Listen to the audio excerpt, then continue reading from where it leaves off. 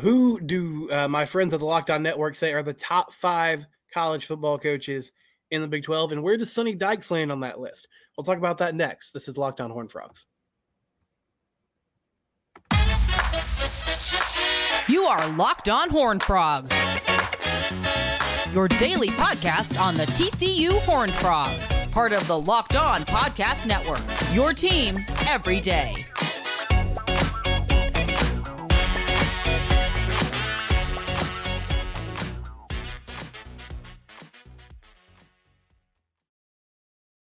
That's right, Locked On Horned Frogs. It's your team every day. I'm Steven Simcox, your host.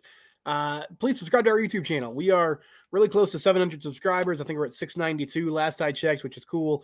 So do that, and then once we get to that milestone, I won't bother you until we get closer to the next milestone. You can also subscribe wherever it is you find your podcast if you like to listen to the audio version. It is a podcast, of course. Some people are like, why are you on YouTube?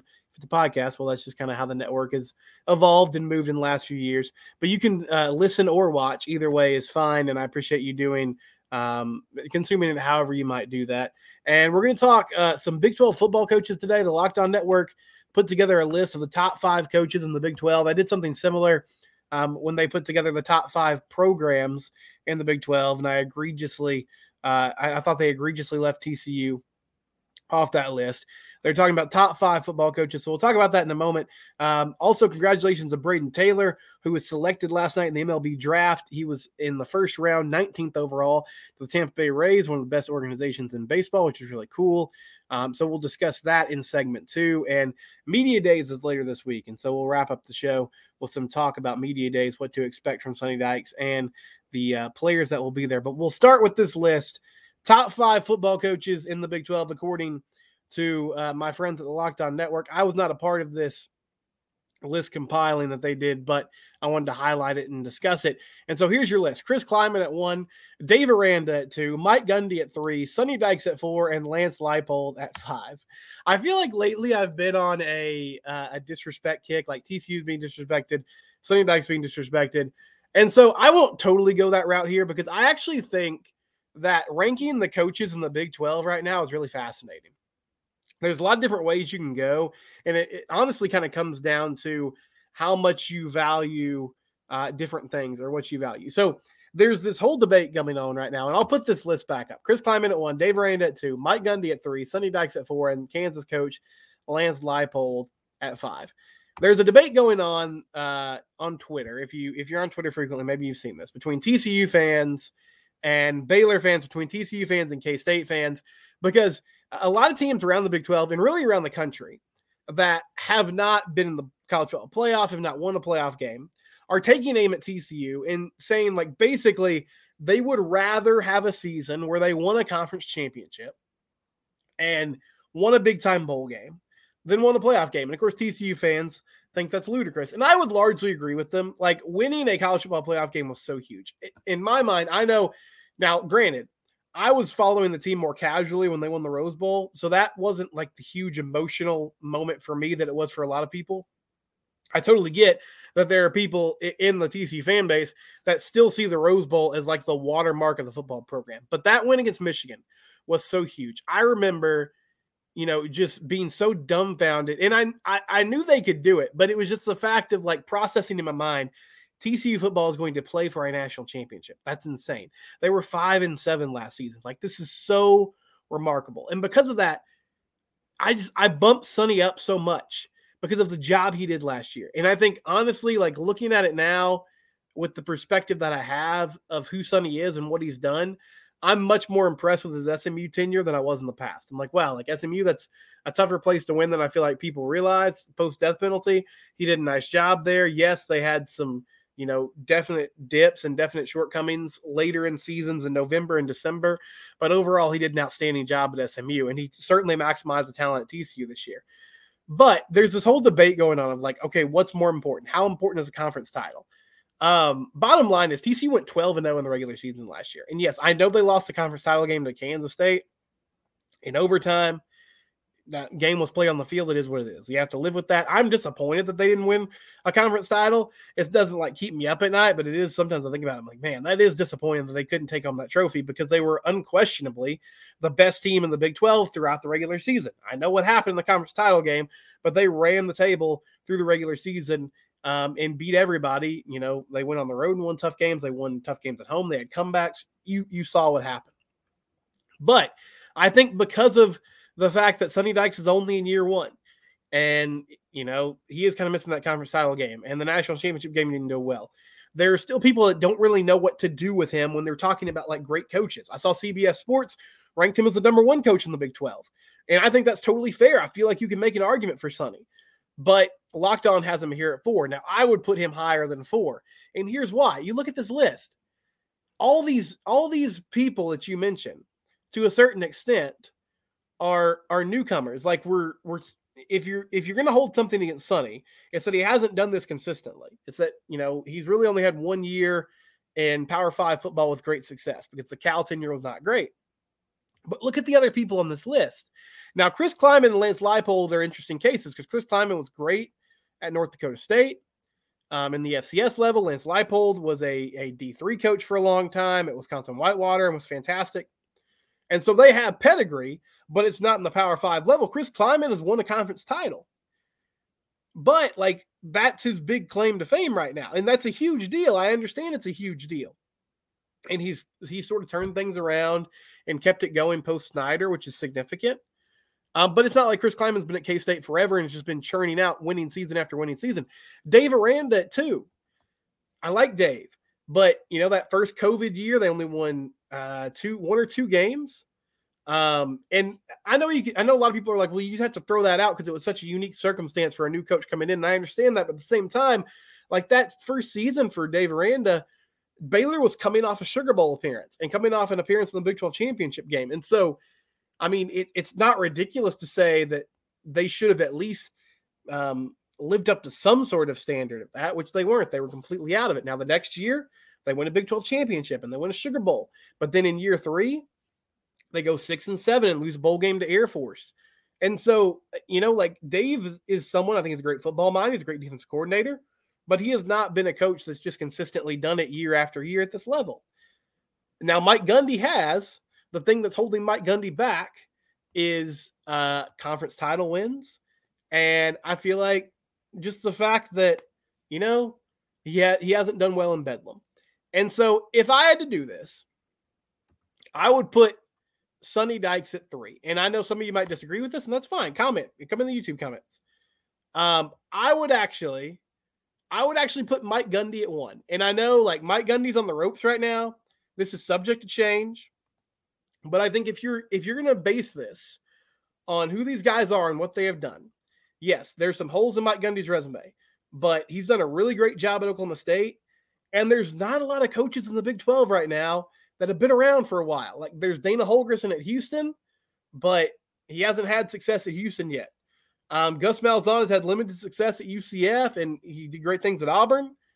But there's not someone who's been at a school for a long time and has churned out a consistent winner like Mike Gundy has. And then I think Chris Kleiman and Sonny Dykes is a toss-up, but if you want to give Chris Kleiman the edge because it's a conference championship, I understand that. But I think Sonny Dykes at 3 or 2 is really the way to go here. I think 4 is not it. I feel like he's the better coach than that. Now, he's got to show that this season. But the two guys ahead of him, or one of the guys ahead of him, and Dave Aranda, is also someone that I think you can make the argument could be a flash-in-the-pan type of coach. If we're going to say that Sonny Dykes is a flash-in-the-pan type of coach, then you have to say the same thing about Dave Aranda, because Dave hasn't gotten to the level that Sonny has from a playoff perspective, and he's really only had one successful season in his 3 years at Baylor. That can be subject to change, just like it can be for Sonny Dykes, but that's sort of where I stand on it. But if you want to comment on this, you can hit me up on Twitter at SimcockSteven. The show is at Locked on TCU, and then Locked on Horned Frogs here on YouTube. You can always comment on the video, which I appreciate. We'll take a break. When we come back, Braden Taylor gets selected by the Tampa Bay Rays. We'll talk about that and more next. This is Locked on Horned Frogs.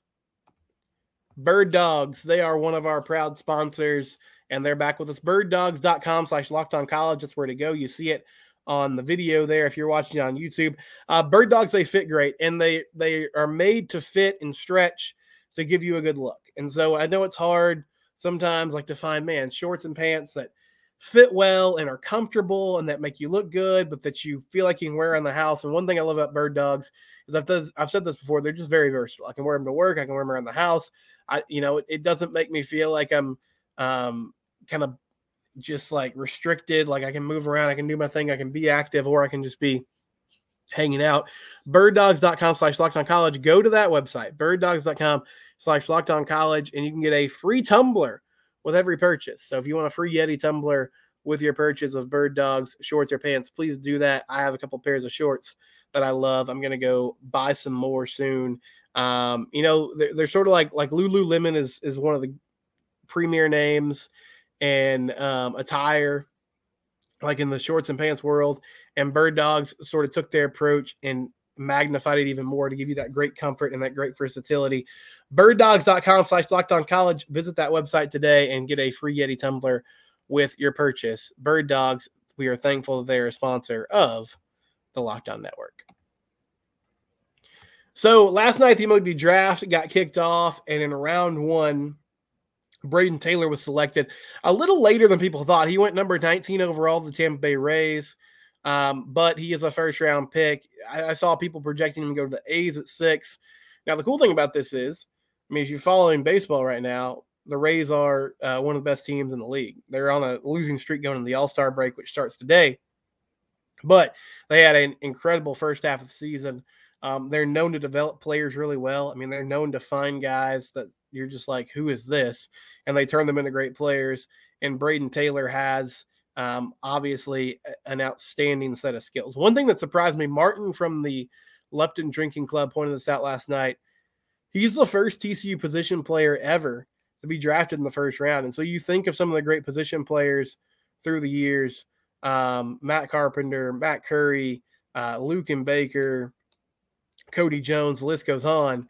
But Braden Taylor is the first TCU position player to be drafted in the first round. They've had multiple pitchers drafted in the first round, though.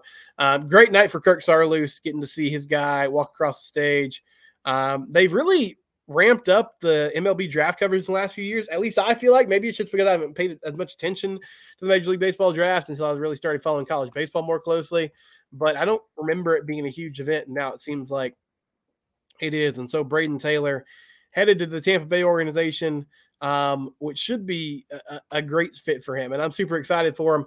He improved a lot at third base. He actually came in as a shortstop, and I saw that they listed him as a shortstop on like the prospect pages. And so I don't know if that's just a holdover from his time in high school. I'm not sure if maybe Tampa Bay projects him to be at that position, but Tommy Sacco was holding down shortstop when he got to TCU.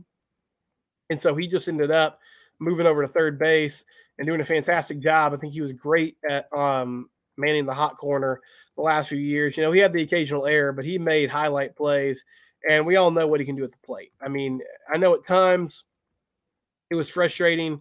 He would go into slumps, but man, he had such power. He got on base. He would hit for average. He knew how to, drive the ball gap to gap. Just an outstanding player. And one of the best players in TCU history, career home run leader. Kendall Rogers had this to say on Twitter last night. There goes my man Braden Taylor. Rays baseball gets a great one in the TCU baseball corner infielder. Taylor has a massive ceiling with big-time pop in that wiry frame of his. He made big improvements defensively the last 2 seasons. And I mentioned that a minute ago, what he's done on the defensive side of the ball on the field. But also just the way I think, he sort of changed this year. And he always had pop. He could always hit home runs. But I feel like this season he really leaned into, I'm going to showcase my power. I'm going to be a guy that drives and runs, makes things happen. And super excited for Braden Taylor. And so congratulations to him as he goes in the first round of the Tampa Bay Rays. Other players to watch as the week goes on. There's a lot of TCU baseball players that could get drafted. Cam Brown is someone I expect to get drafted. Garrett Wright is someone I expect to get drafted. Cole Fontenelle will be an interesting player to watch because he is a switch hitter and has that power that we were talking about with Braden Taylor. And so I'm excited to see if and when he goes in the MLB draft. Trey Richardson, I imagine Trey's gone with the fact that TCU took Peyton Chantier, the Ole Miss second baseman in the transfer portal. Since he's committed to TCU, I would imagine that means that Trey Richardson is probably moving on to pro baseball after this, regardless of where he gets picked. So, how this works is, if you're wondering, guys get picked. There's like a million rounds in the MLB draft. But guys get selected, and then they basically negotiate based on their slot value, based on where they've been drafted, what their contract's going to be. And then players can say, that's good money, but I'm going to go ahead and pass and bet on myself and think that I can maybe get drafted higher next year and then come back to college baseball, or they can just move on to the professional ranks. And so we'll see how that plays out over the next few weeks. Luke Savage is draft eligible. And one name to watch, too, is Kyle Carr. So Kyle Carr is a player who was originally at the University of San Diego and then transferred to a JUCO in California, had a really good year in the JUCO ranks. And so he's committed to TCU. He's going to come play, but it's all dependent on, he's also draft eligible. So if he gets selected over the next few days, there's a good chance that he'll move on to pro baseball. But if he doesn't, then he can come play baseball at TCU. And he's another two-way player. Like, he pitched and he was, playing in center field and hitting. So similar to Peyton Tolle, another guy that can do both. And so I'm not sure what TCU's plan would be for him, but that's another name to watch this week is Kyle Carr, where he ends up in the MLB draft, because that will determine whether or not he ends up on campus at TCU. When we come back, Media Days is happening later this week. I'll be there. What do you want to know from Media Days on the TCU side? We'll discuss that next on Locked On Horned Frogs. So as we wrap up the show here, I'm just curious. Big 12 Media Days is happening. I'll be in there on Wednesday. That's when TCU will be going through the car wash, as some people like to call it. They just sort of hit all the different spots. They're going to talk to ESPN. They're going to talk to Fox. They're going to talk to local reporters. Sonny Dykes will have a press conference in the morning. If you could ask Sonny Dykes one question at Big 12 Media Days, what would it be? You can hit me up on the YouTube comments here. You can always tweet at me at SimcockSteven, at LockedOnTCU. What's on your mind? What do you want to know from Sonny Dykes and what he thinks coming into the season? Do you want to know about the quarterback situation? Do you want to ask about Chandler Morris and Chance Nolan and what that looks like? Why they brought in a player with so much experience? Do you want to know about the defense, about the offensive line? About replacing guys like Quentin Johnson and Kendre Miller? Do they have a favorite at running back between Trey Sanders and Amani Bailey? What is on your mind as we go into Big 12 Media Days? Should be fun to hear from Sonny Dykes and company as they get ready for the upcoming season. We are getting closer to football, and I'm not sure where you guys are. I feel good about this team. I do think there's a lot of question marks, but I really, as I said earlier last week, I think there's question marks about every Big 12 team this year, even Texas. And so it mainly comes down to where are these guys at? How are they going to replace production? How are they going to find a way to either scheme up or have guys step up and, replace those gapes and those holes that they had from players that moved on to the NFL or to pro football this past season. And so Big 12 Media Days is coming on Wednesday. I'd love to hear from you guys and what you want to know, because if I get a chance to ask some questions, I might slip some of those in, and then we'll have coverage of that on Friday's show. We'll be back on Wednesday with my friend Tommy Fisher. We'll talk some TCU football and TCU sports. This is Locked On Horned Frogs. It's your team every day.